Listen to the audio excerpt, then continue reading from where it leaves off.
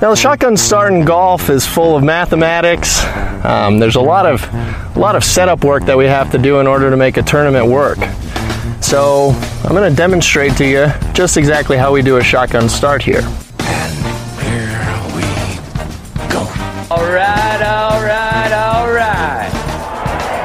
Gentlemen, start your engine!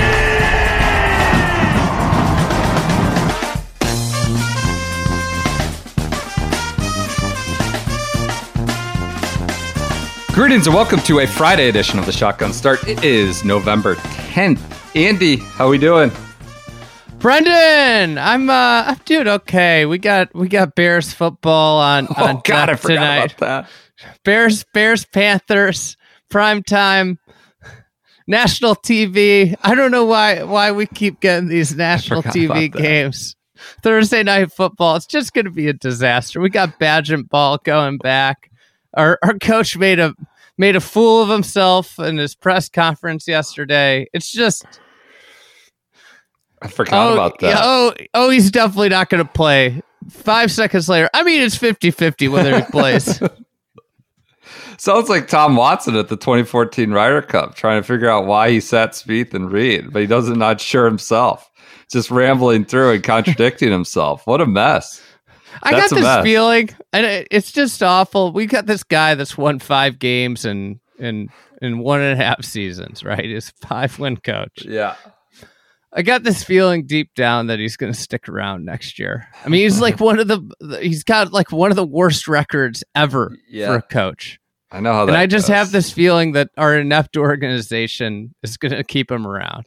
Montez Sweat's going to make a sack that wins him a game that keeps Eberflus around and knocks you, and you've lost your second round pick. And I don't understand what is going on here. You're caught in the middle.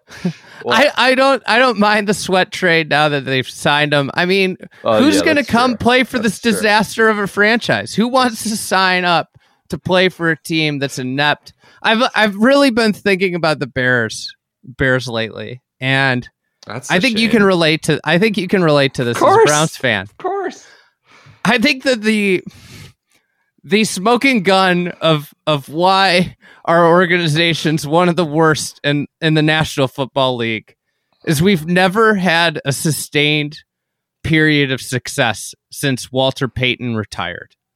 Okay. Like every time we have a good year, the next year they're bad. Something happens. Yeah. Like we've never had a 5-year run. So what's the smoking or gun? Like a 3-year run. That means that all these successful seasons are really just luck. Mirages. That we've been lucky.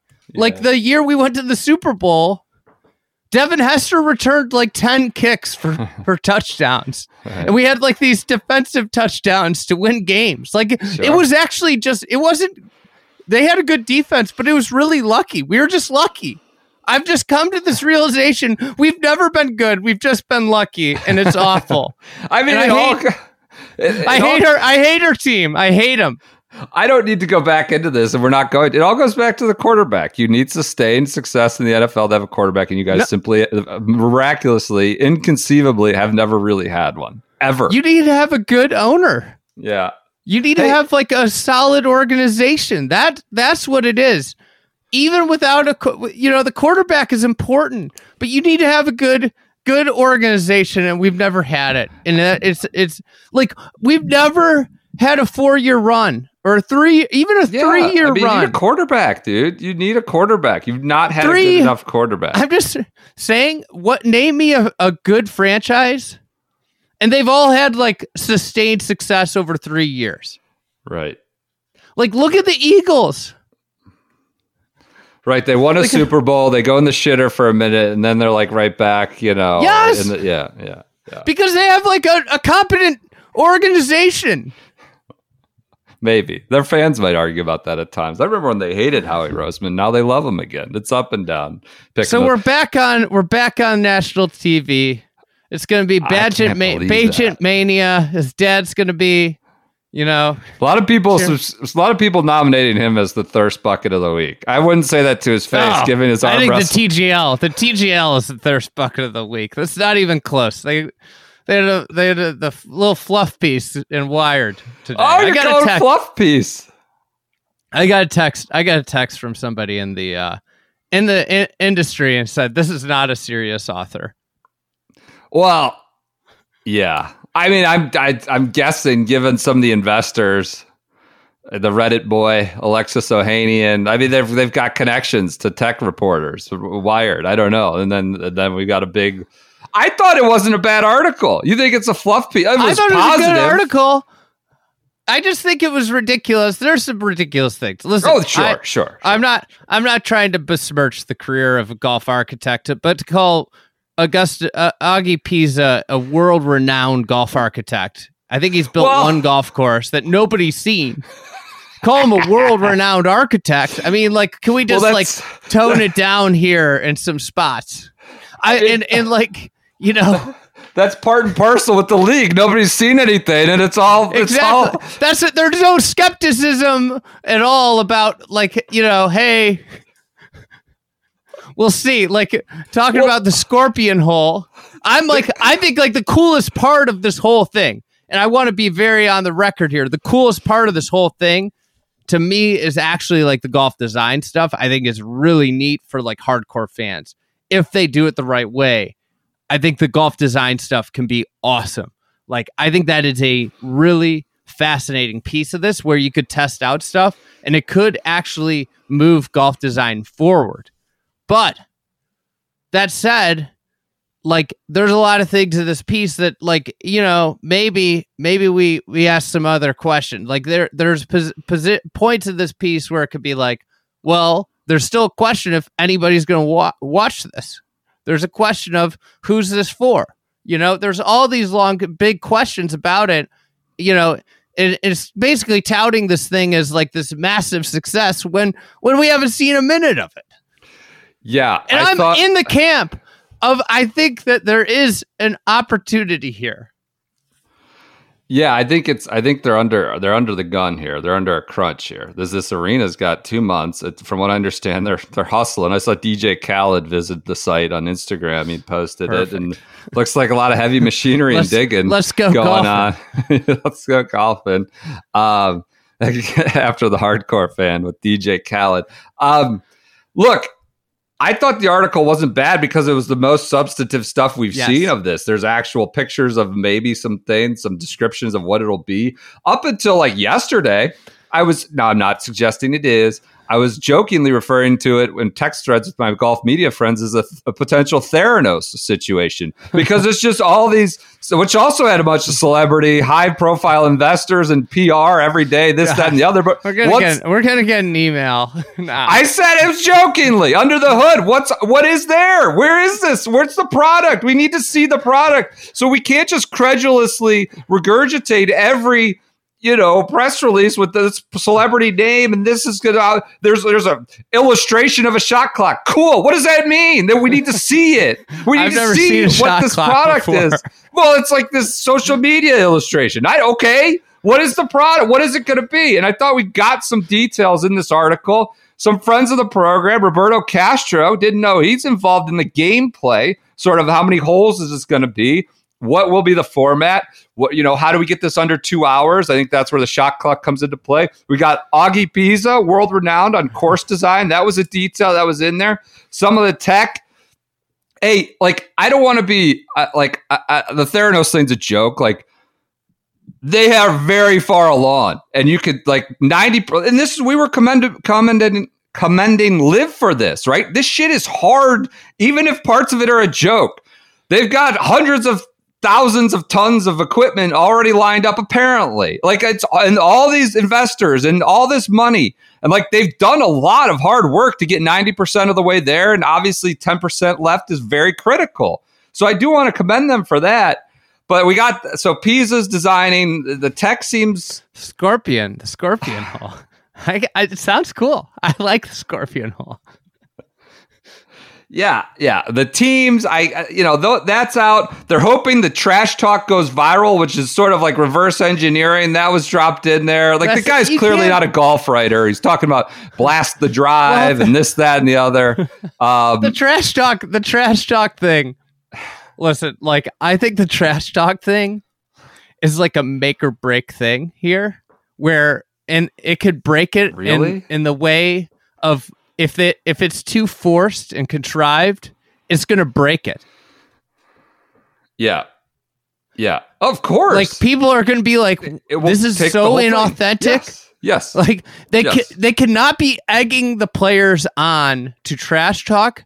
It has to be natural for them. You cannot tell JT that he needs to trash talk, because it's going to be like cringe moment after cringe moment. Oh, it has to be super comfortable, but they'll be mic'd up. Like, is the point. Yeah. They will be mic'd up, for better or worse. And maybe it's worse. There were a lot of ideas in here that I've seen discussed on this podcast. I mean, the All-Star Skills Challenge, Rory's throwing out, the shot clock, all sorts of different things with the hole designs. There's some interesting elements appeared throughout this article that I feel like we've discussed over the last few years on this podcast. Did you see the Not that it wasn't Did you see the Golf Week interview with Glover?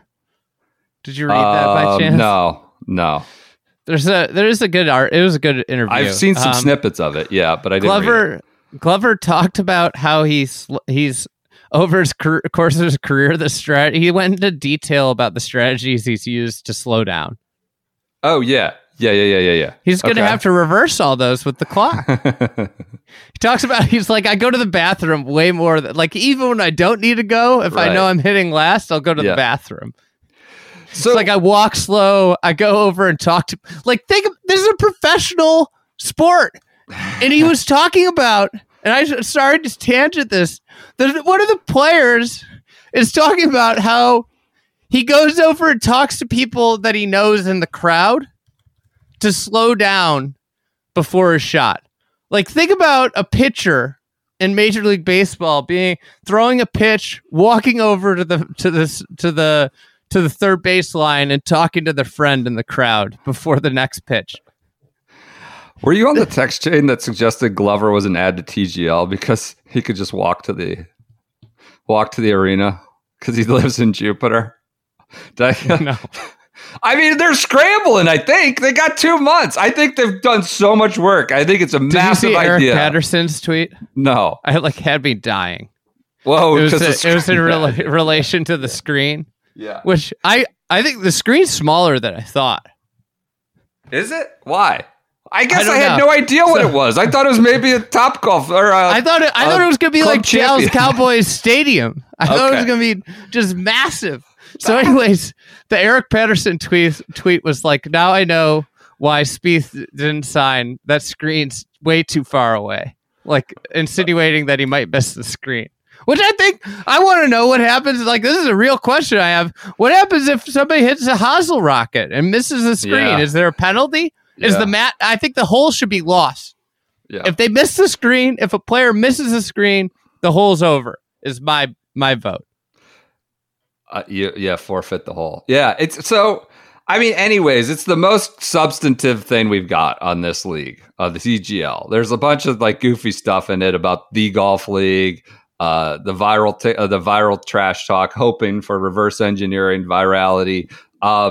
Rory suggesting we may do All-Star Weekend. Mike McCarley on another podcast, the Oren Marchant, saying it's now a $21 million purse. I think they're trying to figure out what their messaging is. Like, it's real competition. They're playing for $21 million. Well, I mean, we know money doesn't beget like real competition, right? We've seen that. Ryder Cup plays for no money. Live plays for a lot of money. I don't know which one you'd consider more competitive in the throes of it.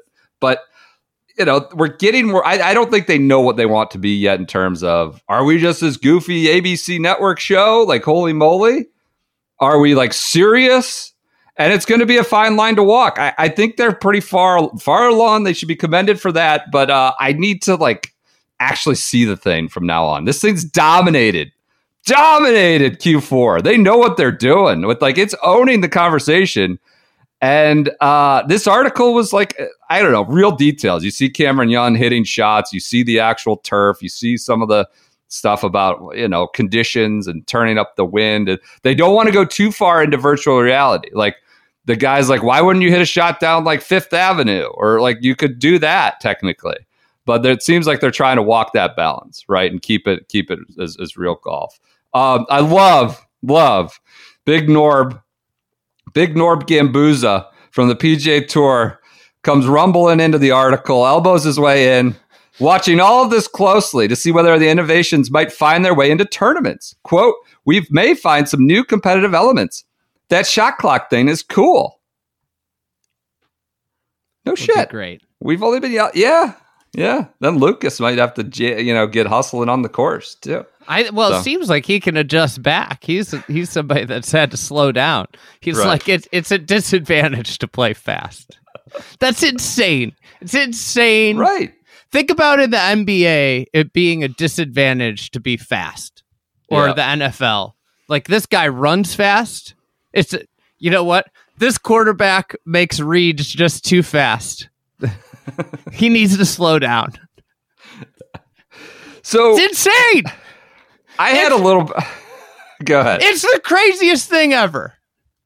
I can't get over it. I can't get over how transparent these players are about how it's an advantage to play slow. Well, we know and that. then they all have this line of like, it's impossible for this to get faster. And it's like, wait, what? What are we, how is it impossible? You play for $20 million purses and you're telling me you can't hire people, you can't hire 40 people for $50,000 a year to follow people around with a shot clock? Are you kidding me? You don't think that this is possible? How about this description of the green? TGL teams will play a short game in a space about half the length of a soccer pitch with a round and rotating green. Underneath the putting surface are 3 concentric circles of steel held up by more than 500 beams and 49 steel supports bolted to the concrete floor. Quote, "Stonehenge comes to mind." This is Macaulay, the tech bro, the tech guy from Topgolf that came over. Stonehenge? I think that's a little aggressive. When nothing's happening, the turntable just sits there. When it's time to change the green setup to conform to the course architect's plan, a commercial compressor blows into airbags in the support structure, lifting and rotating the turntable. When Cam Young tested the system in Orlando, TGL team demonstrated how to tilt the green surface, changing the direction that a putt breaks with the push of a button. So, I mean, Can I put a conspiracy out here? Yeah. I think that the technology is really, really awesome. Really cool. I thought that's the value of this article. We got a little bit of peek into what's happening there. Conspiracy theory, tinfoil hat. Been thinking about this in the shed all morning while I'm reading That's the place to put on the tinfoil hat, is shed. Is this all a ploy? Is it all a ploy to unseat Topgolf? Why? Because Tiger has a stake in Full Swing. Full Swing is the tech provider. All this money being made by Topgolf. Maybe not all that money. The quarterly earnings popped based on Topgolf saying it was a post-COVID, office boom, party boom last year. It's dissipating. So anyways, whatever. It's $1 billion company. It's big. Is this all just a ploy of like, we're going to create a Topgolf competitor and we're going to do it through this league, and then once it's proven out, then we're going to scale this up and build these things all over the place, and people can play TGL? It's potential. I think that's a possible. It's a conspiratorial for sure, but it's a conspiratorial outcome. Is this all a food and beverage play? Celebrity chefs, shirtless bacon cooking. Well, I guess that brings me to my next point. It's a good conspiracy. I'm open to that. I don't think it knows. I mean, it originated with Mike McCarley, like just coming up with an idea. And then obviously you get Tiger on board and things start to move. I had a little whiplash today from this Wired article. And right on top of it, we got the Netflix Cup with Lando. No, we got the pairings for that, where it's cost you $2 million to advertise. There's no commercials, live events. So it's another thing of the match. Like, it's silly season right now. TGL stuff. It's Netflix Cup. I don't know. I ran into anecdotal. Go ahead. What are you going to say? Looks like I was going to say that it seems like silly season is sillier than ever with the way that with the new system, which I'm all for. I love silly season. This is my favorite time of year, maybe, to talk about golf. So it's the silliest of seasons right now. Yeah. All right, I'm going to wing this. We don't stop our podcast to edit anything, so if I sound like an idiot, it's fine. I'm thinking through my head as we talk, and I think people are pretty aware that we don't edit it. What you see is what you get. But I ran into Will Smith the other day at a youth sports thing. He's the National Links Trust. Name right? dropper. No, I want to give him credit for putting this thought in my head. You ran into a famous actor, you know? Will Smith. No, National Links Trust. And we were talking about golf stuff. Golf's Will Smith. Yes, the golf. We were talking about golf stuff on the side of a youth practice, and just chopping it up. And we were talking about something, and he got. I don't know if we were off the record, but he said this recently on a podcast too, similar thing about how poor a job golf has done messaging itself, right? And I think like a large part of his point there is like 99.9% of how we talk about golf is focused on like professional golf, and we're complicit in this. Like we there's demand for it. We talk about it. There's interest in it. And like, he's right. And he's doing all these great things with National Links Trust. And we're biased in that because we know him and we know that program. And that's like, that is the 99% of the game is where people interact with it. And I'm coming off of, and I'm thinking about this, and I'm coming off a week when Saturday, Eamon Lynch posts the article about sort of the wolves, the private equity wolves at the gate of the global home. And then we're hit with golf. And yeah. And like that, and aerospace, military aerospace. Acorn Boys. That's the Acorn Boys. So that's Saturday. Tuesday's this Wired article with like all these like millions of dollars. Whatever. Thursday's the Wired article about, you know, there's going to be this many millions of dollars of tech and put into this and that. And we asked somebody what they thought of it today, and it's like, I don't know if guys are going to fly from the West Coast. They're going to start getting annoyed. It's a $21 million purse for 5 nights, 5 obligations. Like, we're going to do a flashback here on the Nedbank challenge where guys would fly to South Africa for a chance of like, and I get inflation. I understand that. I'm not naive. But 5 nights, there's too much money if these guys aren't going to fly to Jupiter for 5 nights, a chance at a $9 million purse. And I think he was right, the person who said it's going to become a pain in the ass for the guys flying west. So anyways, we got this Wired article.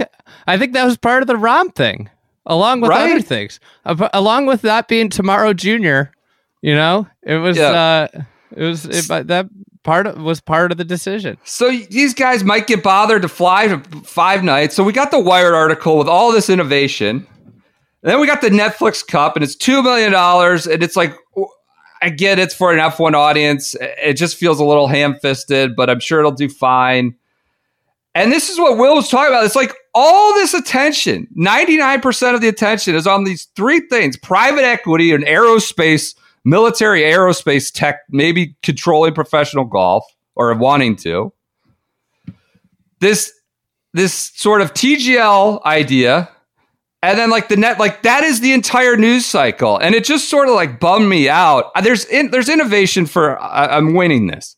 I would say there's innovation, sort of probably for the greater good, right? Something that would like help a lot of people. There's innovation, maybe because there's demand and people want it.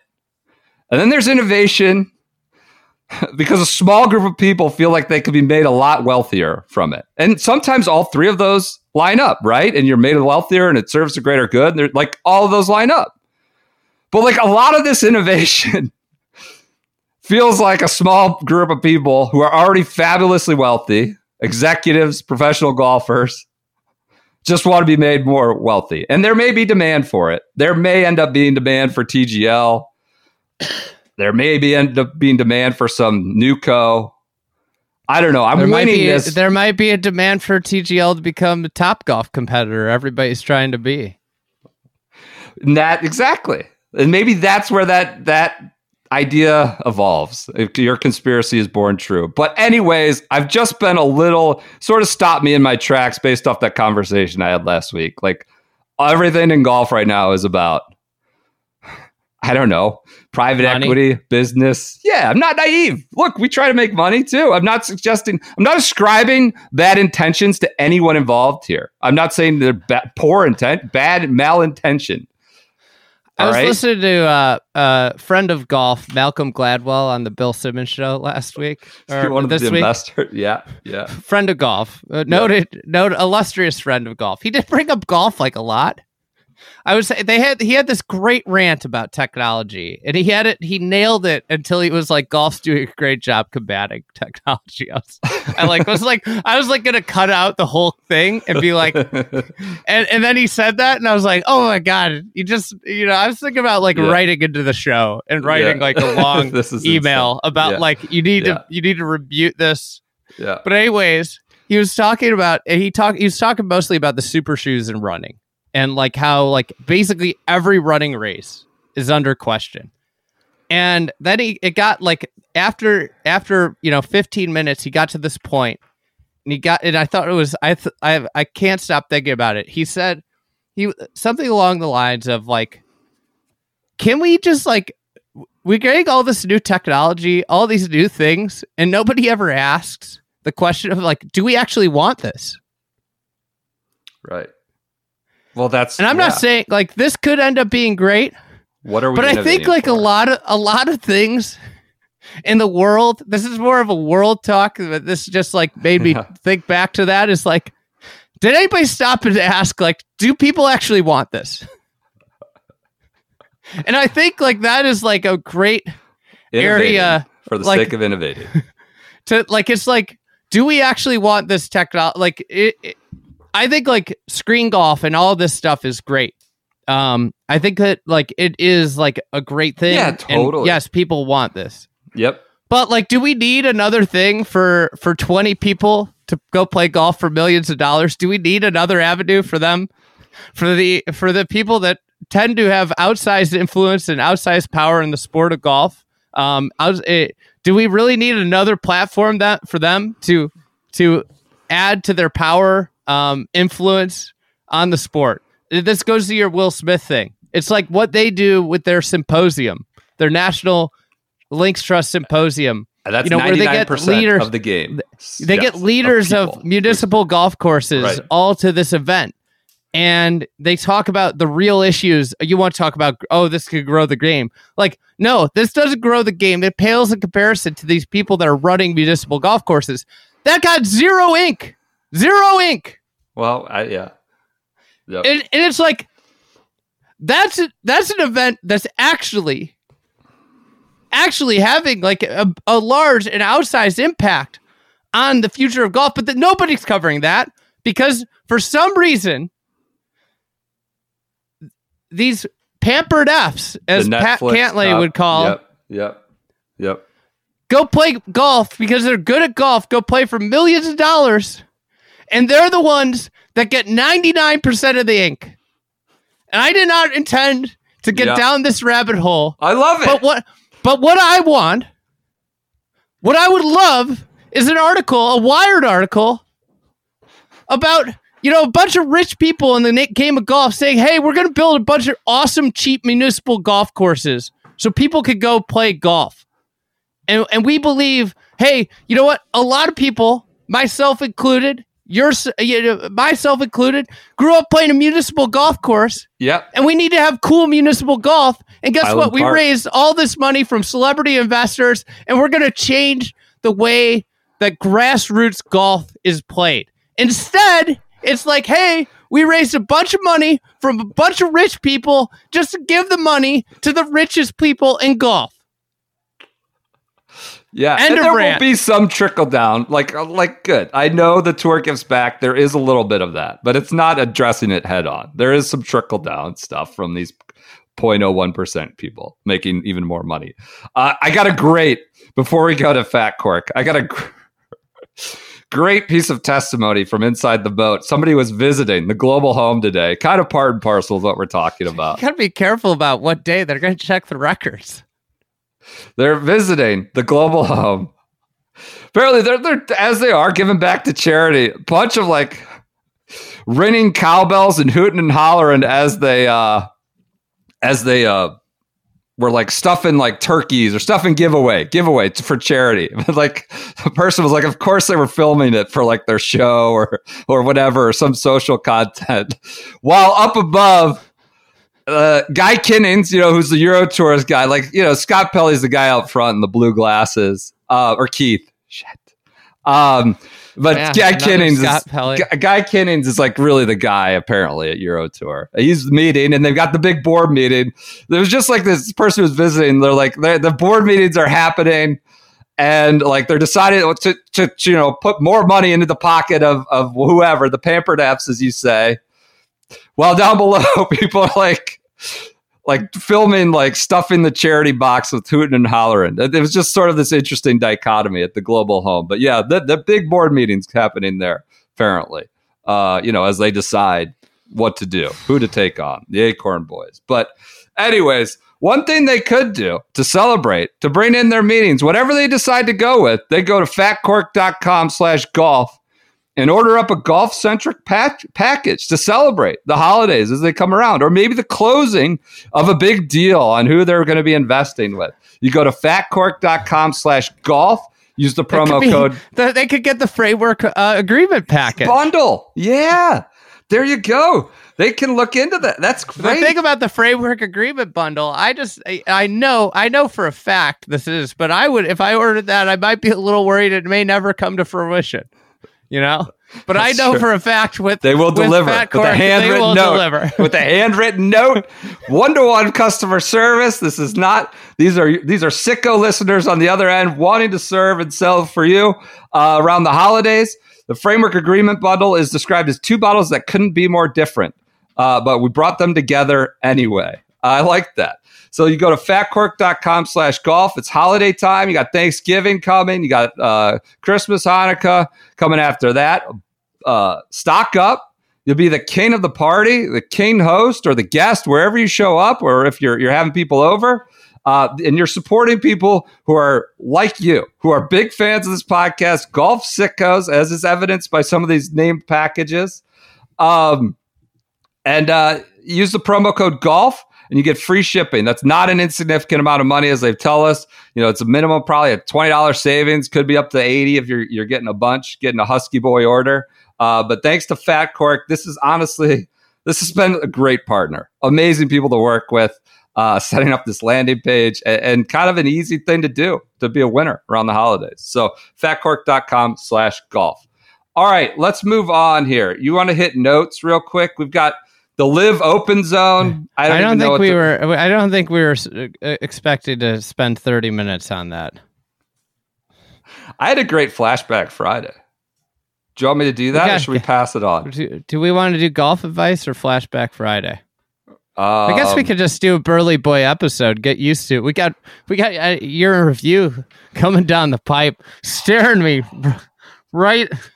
I don't know what I'm going to do. I don't either. We never do. You blocked 3.5 hours off on the calendar. I was like, oh my God. Monster recording session. We got to get our research done now for that. Let's do a little flashback for the Nedbank Golf Challenge in Sun City. When are we going to talk about the Live Open series? I'm sure it won't be contrived and premeditated. The interesting thing is you got some guys who are like out of contracts, right? Like Pat Perez, I don't think has a contract. Like, what's he doing? I noticed Turk Pettit is back in Q school trying to do that after his year on Live last year. I feel bad for Pat Perez. It's somebody that I'm gonna hope he's doing okay this holiday season. Let's do a little quick flashback on the Sun City, the Nedbank Golf Challenge. Speaking of money grabs, silly season money just being splashed around everywhere. Nedbank Golf Challenge started in 1981. Seve Ballesteros versus Johnny Miller for $500,000. It was $1 million. They invited like 4 people. It was 12 people. Now it's an official European Tour event. You got Homa, JT, both down there. Tommy Fleetwood's won it the last 2 years. Sun City, the Gary Player design is just read up a lot on that. It's got the island Gary green. Player GC. Yeah, Gary Player GC.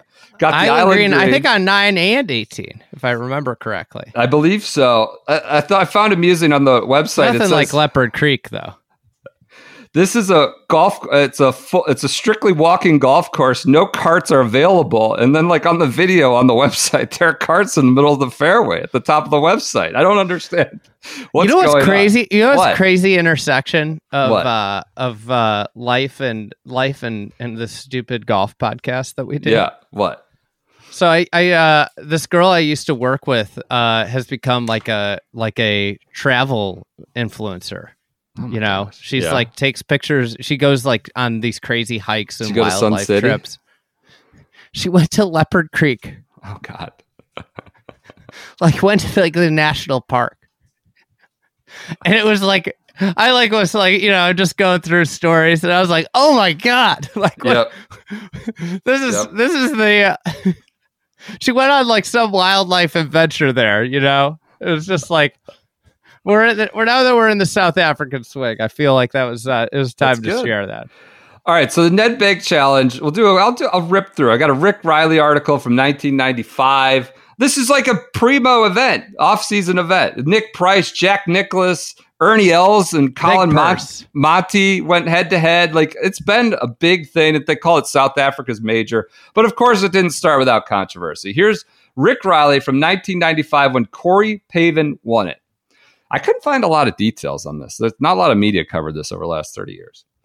Outlined against a make-believe palace in a phony lost city featuring a pretend volcano guarded by knockoff sphinx near a simulated ocean crashing against a man-made beach in a former puppet republic. Corey Pavin tapped his dimpled golf ball into a plastic cup on Sunday for a simple par 4 and made himself a pile of cash. This is, again, 95. It was the winner-take-most $1 million challenge at the Gary Player Golf Course in Sun City, the tournament that used to prove golf has no conscience. And now, depending on your stance on giant rhinestone monkeys and silk coconut trees, just proves it has no taste. All Pavin had to do was hang a final round 66 and 11 of the world's best golfers, so this was when it was a 12-player event. Good enough for a framed, embossed patch, a small crystal trophy, and 1 million bananas. Nick Price came in second and paid $750,000 less. Money motivated 6 of the top 7, and so this is very appropriate For now. $1 Live, million. yeah, yep. Live TGL. Live, some sort of moral. There's obviously a lot of moral underpinnings with the foundation of this event and apartheid. Money motivated 6 of the top 7 and 12 of the top 24 Sony-ranked golfers to play Sun City. Of course, for enough money, golfers will play in the Mussolini Open. That's classic Rick Riley there. Yeah. They proved that in the first 14 years in Sun City. So again, this is now 95. When it was part of the homeland of Bafuthatswana, a stooge republic that was created by South African government, conveniently independent from the big country and its racist apartheid system. However, no United Nations member recognized its independence, and most athletes shunned the place, but not golfers. Despite the international athletic boycott against South Africa, and despite letters of warning from the U.S. State Department, they all came. Nicholas Trevino Floyd. One big name refused, Tom Watson. Craig Stadler eventually signed a pledge not to return. Arthur Ashe used to call huge South African sports purses a, quote, guilt premium, but it was actually an American golfer who put the gilted edge on the Nedbank challenge. In 79, Trevino, so this dubs as Trevino Part 2, maybe. In 79, Trevino suggested the South African hotel czar. Part 2. Yes. The spotlights are coming back. They're coming back. We're coming back. Advanced conversations to bring back, you know, the OG spotlights. So Trevino suggested to this South African hotel czar, Sol Kersner, that if you put up $1 million and let him play for it, everyone would show up. Apartheid in South Africa fell 4 years ago, so this would have been 91, followed shortly by the trick republics. But the eye-goggling money is still there, the purse that apartheid built, according to Rick Riley. Now that freedom reigns, the only reason to stay away from Sun City is distaste for the 14-hour flights or an allergy to giant illuminated tusks. Quote, from Pavin, let's face it, we're here for the money. If this event was giving out $400,000, they wouldn't have this field. Not that there's anything to look at. No, not that there's nothing to look at. This sounds, I've never heard, I didn't know Sun City was like this. Sun City is the Pamela Anderson of resorts. Again, a Rick Riley reference. You know it's all phony, but you can't help admiring the effort. 90 miles from Johannesburg, sitting in the middle of miles of African bush, it is Las Vegas on steroids. There are 10 mammoth stone elephants flanking each other flanking each side of the Bridge of Time, which shakes exactly 2 millimeters every hour on the hour with a fake volcano eruption, which you can hear inside the huge Hall of Treasures, which is slot machines, which features Africa's largest, and come to think of it, only fiber optic Milky Way ceiling, which is not far from the Valley of Waves, which is where the world's most sophisticated wave-making machine produces 6-footers, which wash up on the shores of a vast beach made of crushed marble, which is just below a 57-foot slide of courage. So it's just a total theme park place, Sun City. All right, Steve Wynn should dream this big, he said. There are massive man-made waterfalls, perilous phony hanging bridges, and faked ancient amphitheaters with actual toppled columns and even a giant penned-in game preserve with trucked-in rhinos for your viewing pleasure. Tough. There's a temple of creation, a gone of the sun lion, and the sacred monkey plaza. You are very sick of it after 3 days. It is not just over the top. It is a toll call from the top. Gary Player, this is amazing. For instance, calls the 13th hole at Lost City. So this is adjacent to Gary Player CC. 13th hole, which, like the main one he designed, he calls it even more spectacular than the 16th at Cypress Point. Calls the 13th hole at Lost City. Just for the record, according to Riley, the hole he's talking about is a downhill par 3 featuring a green shaped like Africa, surrounded by bunkers with 3 colors of sand and a pit with 38 live crocodiles. So that's what he's comparing is better than the 16th at Cypress Point. Unbelievable. You sure this isn't an Alistair McKenzie design? Once an American walked into the clubhouse and announced to the golf pro that he had saved par out of the crocodile hazard. Said there are real crocodiles in there. Apparently, there's also the Quenna Gardens Crocodile Sanctuary nearby. Invites you to come see the jumping crocodiles. Afterward, dine on crocodile delicacies, which Rick Riley amusingly says, we need to speak to you about the word sanctuary if you're feasting on the delicacies afterwards. The challenge is just as wild. This is a tournament at which John Daly reportedly lost more money in the casino than he won on the golf course. That was when last place was worth 120 grand, which he won. It's a place where Trevino once bogeyed a crucial hole after Baboon screamed in his backswing. And it's where Faldo lost $1 million last year. This was 94. And a couple weeks later issued the single greatest golf quote of the 90s. After I won, I asked my wife what she wanted. She said a divorce. I said I wasn't thinking of anything that expensive. A year later, she almost has it. There were days when this tournament didn't quite know what it was. It was 5 players, then 10, then 8. For a while, it was pros with celebrities, but that ended not long after officials had to tell Hulk Hogan he was out of the tournament after he whiffed his first 5 times.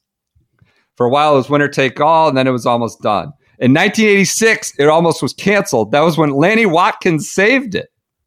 It was the height of the anti-apartheid movement, and most Americans have been scared off by the State Department telling them their safety in South Africa could not be insured. It was at that tournament Sam Feldman would not announce who was coming until they were in the plane and the wheels were up on their jets, sparring them the scorn of anti-apartheid groups. But in 86, there were almost no good players that would commit. Watkins was the only one who came. Quote, I never felt afraid there.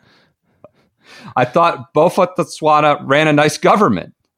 And his conscience never bothered him? No, I don't think an athlete is going to make a difference whether a government holds up or not. All I've got is one vote, just like everybody else. Riley, well, everybody but black South Africans at the time. The bad old days are gone now. This is 95 again, and no inconvenient political issues get in the way of golf superstars need to think about swing planes. It's nice not to have all that pressure, says 2-time Sun City winner Bernhard Lahner. Don't have to worry about the pressure of the political issues around you. And then he had some other pretty questionable quotes from 1995. Apparently, of course, if $500,000 is going to get the Bophuthatswana blacks. Do you know what the purse is this week? It's probably not that much. What is it? 10 million? $6 million. Yeah, I guess that's a lot for the Euro Tour. It's a lot for the Euro Tour, but like think about like how little that's grown, and how big it was, 30 years ago, and how little it's grown in comparison to every other purse, right? Yep. 10 minutes outside the Browns gates of Sun City, tin shanties and blunt poverty are everywhere. Change will take time, but for now, fans, VIPs, and management are mostly still as white as the golf balls themselves. They tell us they are helping us, said David, one Black Lost City caddy. But each time we come to ask, they say, no, the jobs are all full. During this week, David has a job of one of golf's first ever caddies. This is true. At Sun City is so decadent. A caddy, like a caddy as in the caddy. Adjective. Yeah, caddy's caddy. I thought it was the descriptor, like a caddy, right? Like, isn't caddy like how would you? Oh, CATTY, like yeah. Trying to figure out where you're going. You could say that sometimes if Damon Green had a few too many drinks, he's a caddy. Very creative, Andy. I like that. So you're a caddy for the caddy. At Sun City, that's so decadent, 12 regular caddies get free luxury lodging, free food, and their own caddies do everything but carry the bag. Clean clubs, fetch drinks, shag practice balls, among other things. They're believed to be history's first sublet caddies. I think we just found the caddy major, said Phil Mickelson's regular man, Jim Mackay, in 95. Eventually, the players had to leave the Royal Baths and $300 per night suites and play the golf course, where, according to Player, the greens were better than Augusta National. And the jungle rough was scary. There's black mambas waiting for you out there. Player compared. So the one hole rivals Cypress Point. And the greens are better than Augusta National. He was coming out Alistair McKenzie. He is. So Faldo shot 45 on this. The course just beats the guys up. Pavin goes out in 31, wins the first place prize. What else have it? Pavin, the guy that calls jockey, was about as catchable as a cheetah. He never made bogey. His victory put a nice little candle on a chocolate-filled pastry kind of year. Let's get into silly season here. Winning the U.S. Open, of course, he had won that. Playing heroically at the Ryder Cup, and now this. We've been saving up to build a house in Orlando. In the past 6 weeks, he made $265,500 for second place at the Tour Championship, $225,000 at the Grand Slam of Golf, $240,000 at the Skins game, and now this. So there's $1.73 million playing in fields of 30, 4, 4, and 12 throughout the silly season. I guess we'll have a little left over now after they build that house in Orlando. One man's shack is another man's mansion. So they had Moses Fleedy, I believe, is a 28-year-old sublet to Pavin's caddy. So he was promised, Eric Schwartz was Pavin's caddy in 95. He promised him he'd pay him $300,000 out of his $100,000 take as the winning caddy. He said, I figured he'd buy himself a car. He's never had one. Actually, nobody in Levy's family has owned a car, and he has a 30-minute walk to his job as a caddy each day at Sun City. But he had his sights set on more than that. He wanted a new house of his own. He lives in a one-room tin shanty, a few miles from the chrome glare of Sun City. It has no kitchen, no bathroom, 2 kids, his girlfriend, and on one wall, a giant poster of Pavin in the shanty. His caddy's caddy. So he handed over the bag to Schwartz on the first tee. They win it. He gets his take. His prayers were answered. He was crying, according to Riley. So he's going to build a 4-room house, 2 bedrooms, a kitchen, and a living room with an outdoor toilet. As he talked, he kept trying to pull his hat over his face to hide his par 5 grin and tears that would soon follow. No such luck. I'm so happy. Said emotional Schwartz, Pavin's caddy. A house for $3,000? This is pretty cool. There you go. That's your Flashback Friday to 1995 Sun City Nedbank Challenge. Unbelievable. Little bit of its history. Felt apropos as the money is a wash in silly season and some of the, I don't know, just the different circumstances for a lot of folks out there. The caddy's caddy. Do you guys want a caddy? Should we do a shotgun start golf advice? Do you want to do that? I got or you want to call it I got one. SGS Golf Advice at gmail.com. You know what? We sometimes have some hard stops. I'm blowing through the next meeting. We'll just apologize when I'm late. All right. I thought that was a good one, appropriate for the Nedbank this week. So SGS Golf Advice at gmail.com. We'll keep doing these on Fridays through the holidays. Send your we may get some guests to help out. I actually have an advice question for you. Okay. I feel like you've been in this arena multiple times. This is probably light work for you over a weekend. I got 3 birthday parties. 3 3-year-old birthday parties lined up this. What What do I do? What are some tips? I mean, for you, it's a disaster because 3-year-old is generally you're still in the zone of parents stay. Like someone asked me at my 8-year-olds last week, "Are you staying?" I go, "Oh God, are you kidding me? I'm sprinting the other way. I'm getting the hell out of here." Like, so are they overlapped back to back? What's going on here? I mean, it's crazy. I have one today, Thursday at 3:30. That's stupid. You I can't. have one tomorrow, Friday, which is like. It's a holiday. It's a 10 a.m. Friday birthday party. It's like, well, there goes like the middle part of my day. And I got one Sunday. It's insanity. It's insanity. Can you split it up with your wife? Or you both have to go? How's that work? I've missed my fair share of birthday parties because of travel. Yeah. She's contemplating sitting one out and sending me as the sole person to one. So if anything, I'm going solo to all of these birthdays. You can't do the drop off, right? You can't. 3-year-old, you got to stay and observe. And they're at like open air, like one's at a park. A couple are at a park, right? I mean, you're just jammed. I mean, that's what you do. If you can have an adult beverage at one of them, they're not very convenient times. The 10 a.m. one? Yeah, you think the 10 a.m. one? It's ridiculous. Thursday at 3:30?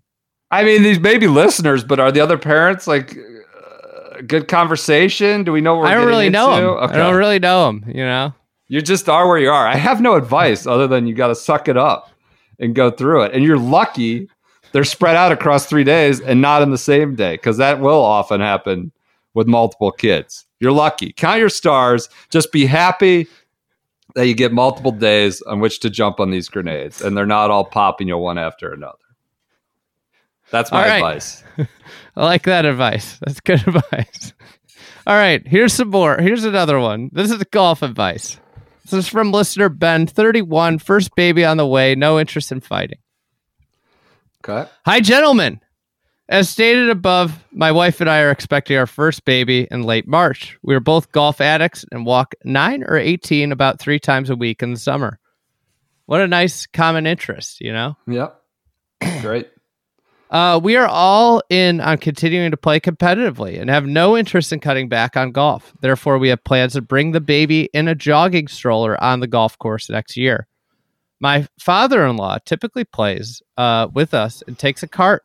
If anything happened, diaper blowout, inclement weather, etc., we could get back to the clubhouse without issue. We've thought this through and don't see a problem with it. Can I interject here? I'm going to verbal NDA everybody in this audience. What's that mean? I'm NDAing. I'm sending everybody a non-disclosure agreement. A stroller? A stroller? I want a push cart stroller. Okay. I'm going to build it. This is an idea. Whenever I'm done with this podcast, I'm building push cart strollers. A stroller is just an incredible effective piece of apparatus, just like moving, like not just children. I'm talking like as a command center for the golf course, as a command, like our kids have been out of strollers for a year now or two. We know what we just did on Halloween?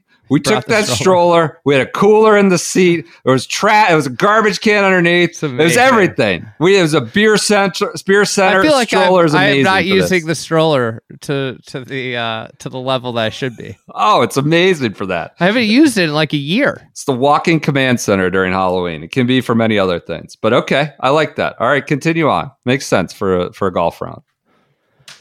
I shared this plan with a fellow member at our club who just had his first baby. He gave me a look of disappointment, shook his head, and went on to explain that he tried the same thing earlier this year. We're in Ohio City, that some describe as another state, and on a 70-degree January day when the course was open, but still relatively quiet, he walked 9 with his baby in the stroller. When he was walking off the course, the GM approached him and said babies and strollers are not allowed on the course. That's stupid. And that is a club policy. I didn't ask any follow-up questions. Smart. You don't want to know too much here. Yeah. But I assume it's a liability to the club, or they don't want to open the floodgates on non-golfing beings tagging along for a round. In parentheses, dog. Despite the rule, we plan to play dumb and attempt stroller golf when the weather breaks and the wife is ready to swing a club. First, is it unreasonable for us to bring the kid out? More useful, a few added information. We're not slow. I'm a scratch. My wife is a 1 or 2. We can play 9 and 80 minutes walking. The golf course winds through a neighborhood. It's very spread out. There are only 2 adjacent holes where an errant drive could end up in the wrong fairway. We have a good relationship with the GM and staff and don't want to push buttons, but are willing. But I'm willing to argue against this rule. Let me know your thoughts. I would argue vehemently against this rule. What's It's a terrible the harm? rule. What's the harm? Could the stroller cause maintenance damage? Potentially, if you're an idiot. Like, I don't know. Like, yeah, it can. It'd be very hard. Can I say something that's been bothering me lately? Yes. Hello. Yes, absolutely. Like, push carts should be able to be pushed directly across the green. I knew you were I going can't there. wait till superintendents are going knew to you get were on going me there. for this. Strollers, push carts, they can go right across the green, and people are going to be like, So- "Oh, you might damage the green." It's like, have you ever seen how much a lawnmower that they use to mow the green weighs? Yeah. I had the like- same thought. We were recently played at a place, I won't say where you got caught in some spots where there wasn't like necessarily a path to, you maybe had one wheel going on the green. And I was all freaked out about it at first. And then I did it. I was like, oh God, like what am I talking about? There's nothing. There's nothing. This is the way you walking on the green. Yes. You yourself Yes. walking on the green Yes. has a chance to cause more damage than the push cart rolling across the green. Now, I think it should be avoided where you can. I don't think Yes. you need to needlessly go down the middle of the green. I agree. Okay. I agree with All right. that. Okay. But it's just like, I think it's another advantageous thing to walking. It's like, oh, I could just walk in a direct line, right? Right. No, I agree. I agree. I had that recent experience too. So the stroller is can't- not, yeah. it cannot possibly cause any damage. Unless you're really stupid and I don't know what you do. You get in the bunker. I mean, I don't know. You I don't know what yourself, you do. if you're that unintelligent, you yourself can Just cause get out. more damage. Yeah, right. That's true. So I don't understand. I think I guess the liability of the ball hitting the baby, maybe. Yeah. Maybe you have to sign a waiver. Like, could there be a waiver? I mean, I think you need to. I think you actually need to ask 50-50. questions. You There's got to ask liability. questions to get to the bottom of this. Yeah. Although sometimes it's best to be willingly naive or blindly naive. I am a big fan of that. I mean, every day is 50-50. There's liability around every corner. Golf ball could hit you walking down the street. I don't get that. It seems like it's not the cost benefit. Let the people take their kid out. We're talking about growing the game. We're talking about making whatever time you spend out there more enjoyable, more accessible, more feasible. Why put up this unnecessary roadblock? I think if it just make it happen. I think you have to push back. You can cite us, 2 idiots on the internet, if you want further support. But I think this is an insane rule that's only hindering your club's, camaraderie, enjoyment, people being able to enjoy time on the golf course and even get out there at all. So I don't think there's a solid enough argument for eliminating strollers, or in this case, especially given all the command center impacts you can have, right? Getting your kid out there. That's diaper changing. Well, you got everything. this is why I think I've got a brilliant idea. It might not be it might not be an idea that would interest a top 10 TGL. player in the world from getting involved, but I think it's maybe like a couple $100,000 idea. is the push cart stroller, right? Yeah. Like you just have to you got to like make the back just like a slot. If anybody wants to design this with me, I really want little to no involvement in the company. I just want an equity stake. So please let me know. We'll market it.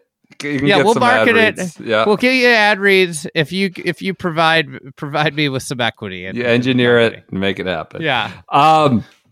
Okay. So anything else on that advice? I mean, it's an asinine rule. You push back.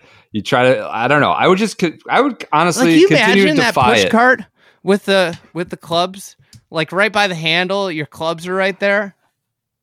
Maybe it's like it's more like a bike handle that you're pushing, and in between it is where all the clubs sit, like a la Sabatini's bag. Yeah. I mean, the stroller is on that kind of incline angle anyway. Yes. As it is. It's and perfect. You just tuck the bag behind it. Yeah, it works. It's perfect. It works. It's bulletproof. Yep, it works. We just need an engineer to actually... And our equity stake, most importantly.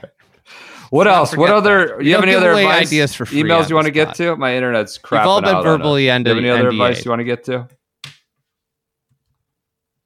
Internet just tanked on us. Are we done with advice? You got another one you want to do? Do you want to do another? I got another one. Do one more. Okay, send the people into the weekend. Hopefully my internet holds up. To turn into cheater or not. 50s male doesn't want to give away his age. He must be scared. 50s male, no interest in fighting. Didn't want to give away his number of kids either. So I think he's trying to keep anonymity here at an all-time anonymity. I played a state golf association event with a partner I'd never teamed up with. During the event, I saw him cheat once, and 99% sure he cheated 2 other times that I saw. He's a very, very good player, prior mini tour player, and I'm okay on the plus side, but not great for this level of golf. I mean, it sounds like you're pretty good. It seems like they're playing in like a 4-ball tournament. Yeah. First time I believe he cheated was on a hole in our first match where he pulled his drive left into the gunk. He hit a provisional straight down the middle. All of us searched for his ball for a couple minutes, and during that time, I saw him return to his bag, pull out another ball. He already had the provisional in play, and there wasn't a hazard on that side of the hole. He went back searching, and we went to our balls. Lo and behold, he announced he found his ball and had a clear shot. I carried the hole anyways. So, he won the hole. Irrelevant to the result. Yep. Second time, I believe he cheated. He was in the same match when he pulled his drive left, and I found it sitting between 2 rocks. He did have a tough chip shot sideways back to the fairway, but nothing else. The rocks were touching each other, creating a V. Both rocks were taller than the ball. When I got back to my ball, I saw him moving rocks, multiple rocks, and then he announced he was going to play it down the fairway. I told him to hold on. I was going to consult with him about the play he was going to make. He got very animated and told me to stay away. He hit his shot into the tree in front of him, and it was out of the hole anyway. We lost the hole. The time I did see him cheat was on the same hole as the rock situation in our match the next day. I found his ball left again. It was a horrible lie. So I watched him closely out of my side eye to see if he was going to move it. He did. Hit another crappy shot at that point, but I put it on into and was putting for eagle. This match was close, and I determined we were going to forfeit if it came from that. We tied the hole and lost the match in the next couple holes. I lost a lot of respect I had for him, and I'll never partner with him again. I didn't come out to the officials due to the relationship this person has with someone very close with me. I did question him later that day about him moving his ball. He said he didn't, and then when I pressed him, he said he did. But he did it because he was taking an unplayable. He admitted he was wrong, not announcing the unplayable, but not in the I kind of cheated that way admission. Would you have come out to the other team once you saw him cheat, or the tournament official after the round? Signed, nothing lower than a golf cheat.